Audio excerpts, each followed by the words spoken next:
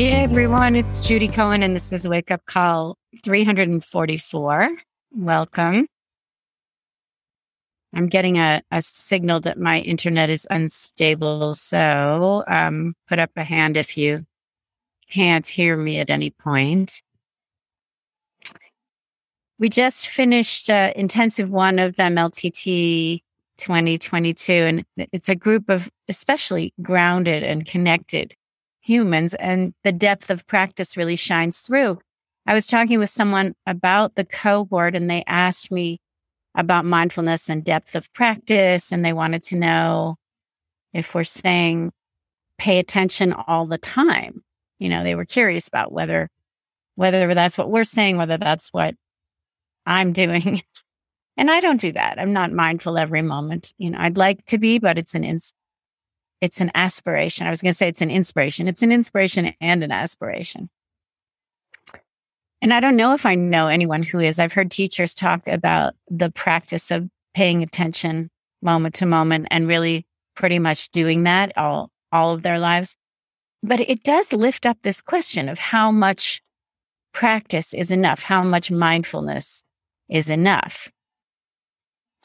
And the next chapter of the Dhammapada, which is chapter 21, is called Miscellaneous, which doesn't sound like it's relevant to the question, but it turns out that I think it is.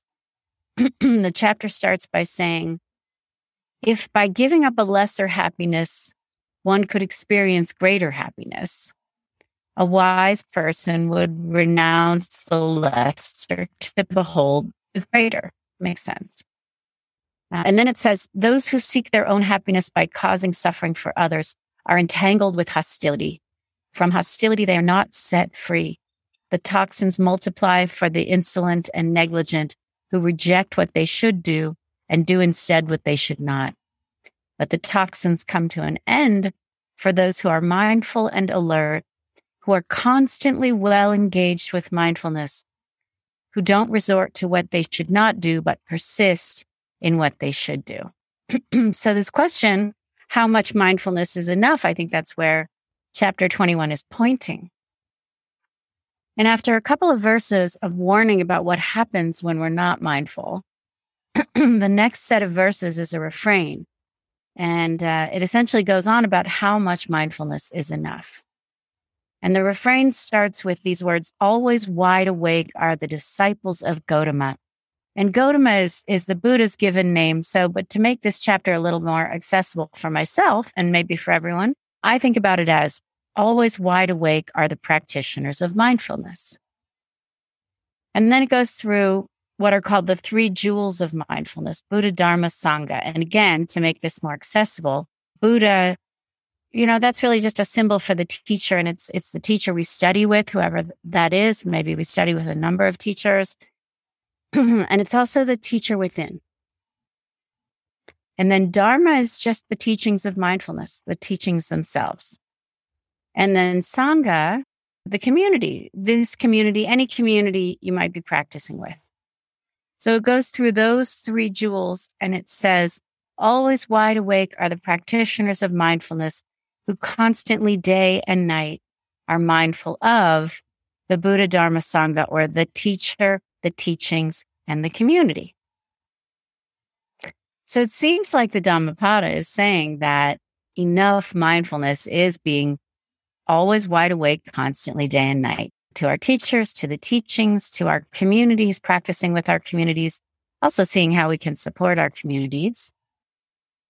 And translating this into the law might look like always wide awake, constantly, day and night, not as in pulling all-nighters, but it could be about being awake to whoever has something important to offer, whatever is being offered that might have relevance or importance, and also our firms, our organizations, and our communities. Then the refrain in chapter 21 continues. It says that a mindfulness practitioner should also always be awake, constantly, day and night, mindful of the body. And mindfulness of the body is the first foundation of mindfulness. The teachings say that through mindfulness of the body, we can understand the impersonal, impermanent, and yet interconnected nature of life. and come to the end of suffering. And so imagine what could happen if we included that practice alongside the practice of law. A lot might change. It does sound to me like the invitation is to pay attention pretty much constantly, always, day and night. So that's the invitation of the practice. And I think it's not just a catchy phrase, moment to moment awareness, present moment awareness, the ways that mindfulness has been defined to the secular world. It's not like when we think of it, then we tune in. Mindfulness is really this invitation to be present all the time, to consider our intentions, to bring wisdom and compassion to each moment intentionally. So to the question, how much practice is enough, I think we might be looking at there's no such thing as enough, meaning enough would be all the time, moment to moment, every moment. The refrain covers 2 more practices. It also says we should be always wide awake, constantly day and night, delighting in harmlessness and delighting in our practice. And I really love these 2 invitations or instructions. It raises the question, can we delight in practicing law harmlessly? And what would that look like? Now, would it be as simple as being more courteous and kind, or would it be a lot more complicated than that, given the adversary system? His Holiness, the Dalai Lama, says the practice is all about kindness. He says, be kind whenever possible, and it's always possible. So what would change in the profession if we practiced harmlessness constantly, or just translating it, if we were kind all of the time? And then what about always wide awake, delighting in the practice? There's a kind of feedback loop that maybe you've noticed. As we practice being always wide awake, constantly day and night, or mostly wide awake as much as we can day and night, and we practice with kindness and with harmlessness, and we feel connected and it feels good. And then we feel less alone. Maybe we feel a little virtuous. And to me, all of this comes together in feeling a lot happier. And that feedback that I get in my body of like, oh, now I'm feeling happier, or from other people that they are happier to be around me, it makes me want to practice more. And so it creates this feedback loop, and then the loop continues. Maybe you could call it, from a neuroscience perspective, the mirror neurons flashing. Yeah. And so that's why I come back to my cushion day after day. And I think this is what the teachers mean when they say the onward leading nature of mindfulness. It is delightful, and it makes it easy to take delight in the practice. Okay, so let's sit.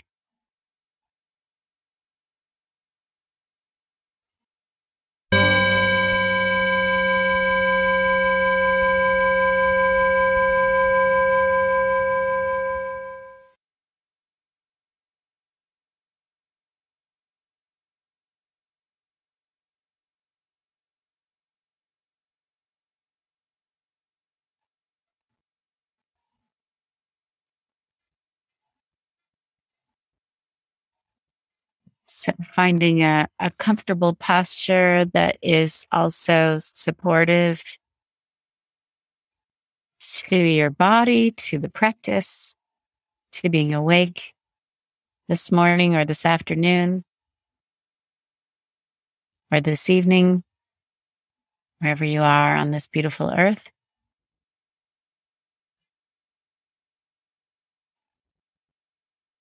And feeling the ground beneath you, whether it's right beneath your feet or your sit bones or your back, or whether it's several stories down.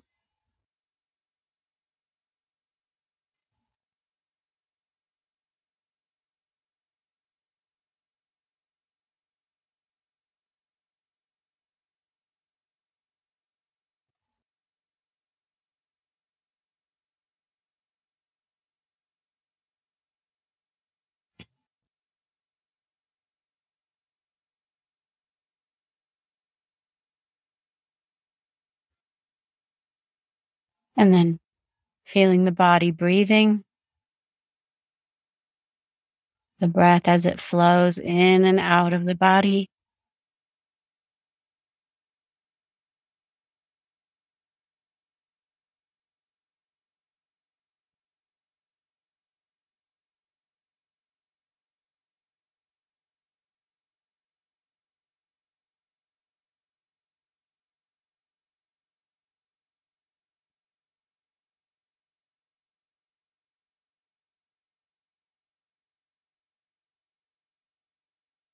Nothing to do, nowhere to be, but right here, right now.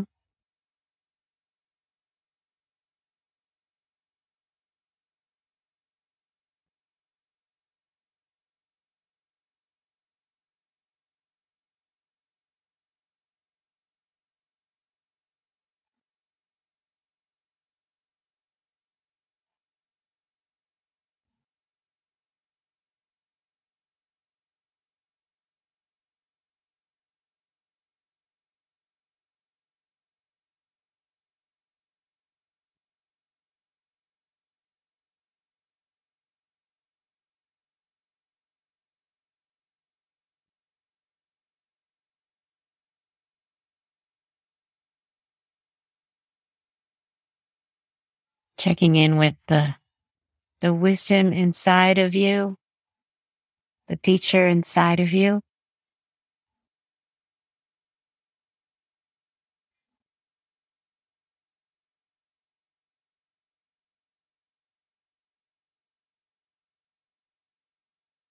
Maybe as simple as whatever brought you to your cushion today.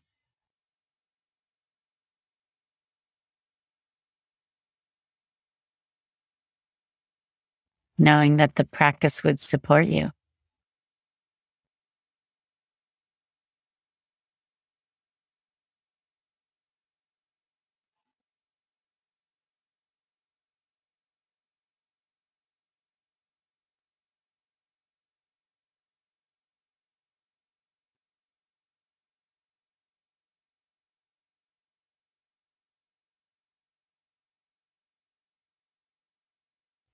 And the teachings, maybe there was a line in today's talk that resonated. Maybe you've heard something in the last day or week or month that you're sitting with that's supporting you.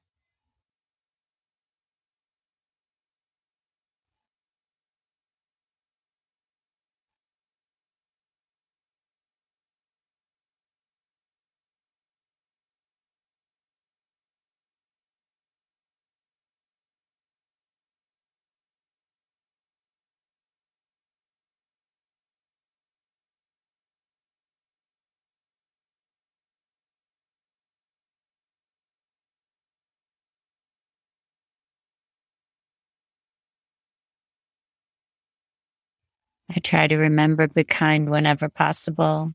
It's always possible.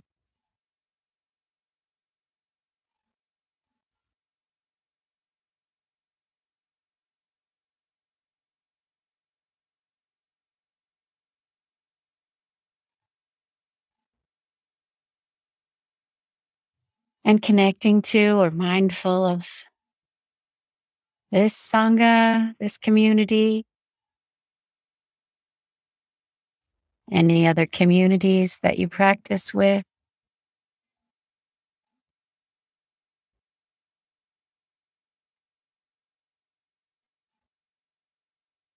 Practice meditation with, also practice law with.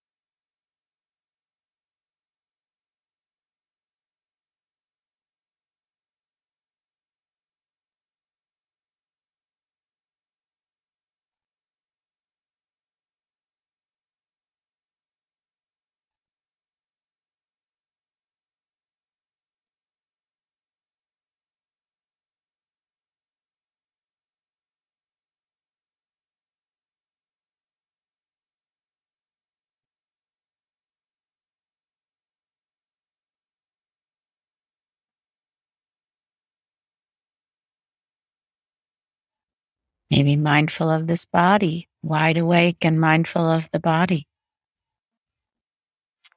How is your body today?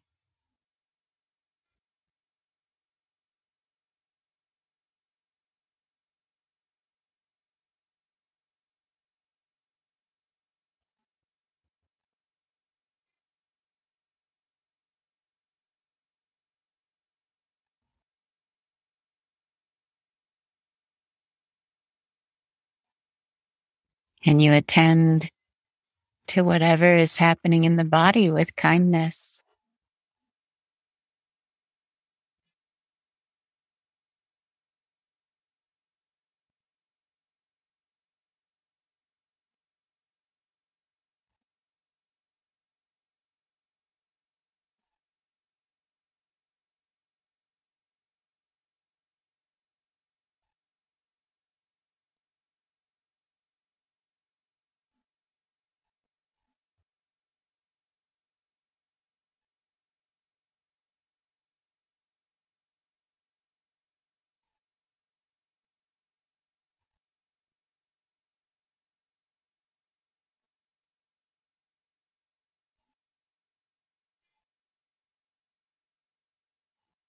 And then taking delight in harmlessness, maybe considering time in the last day or week or month when you chose harmlessness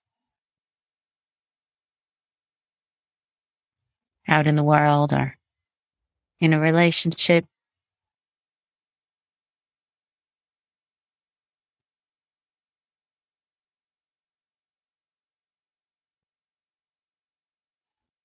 And maybe choosing harmlessness is choosing love. So sometime when you had that choice and made the choice,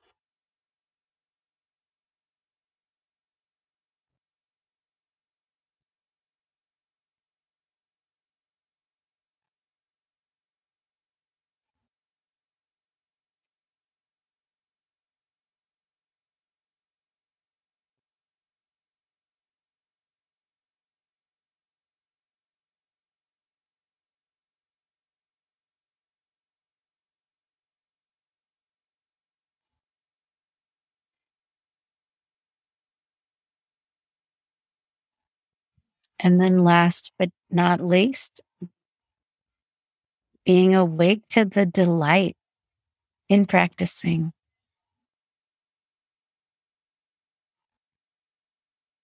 how the practice can really bring us joy and happiness.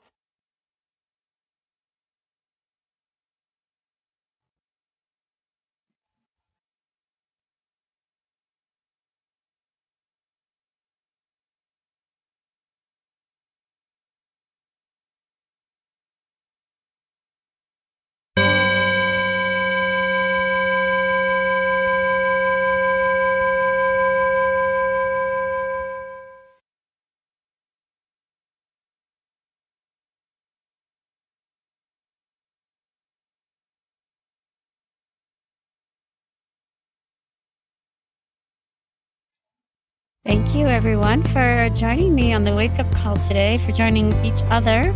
I hope you have a beautiful day. Take care. Stay safe out there. I'll see you next week.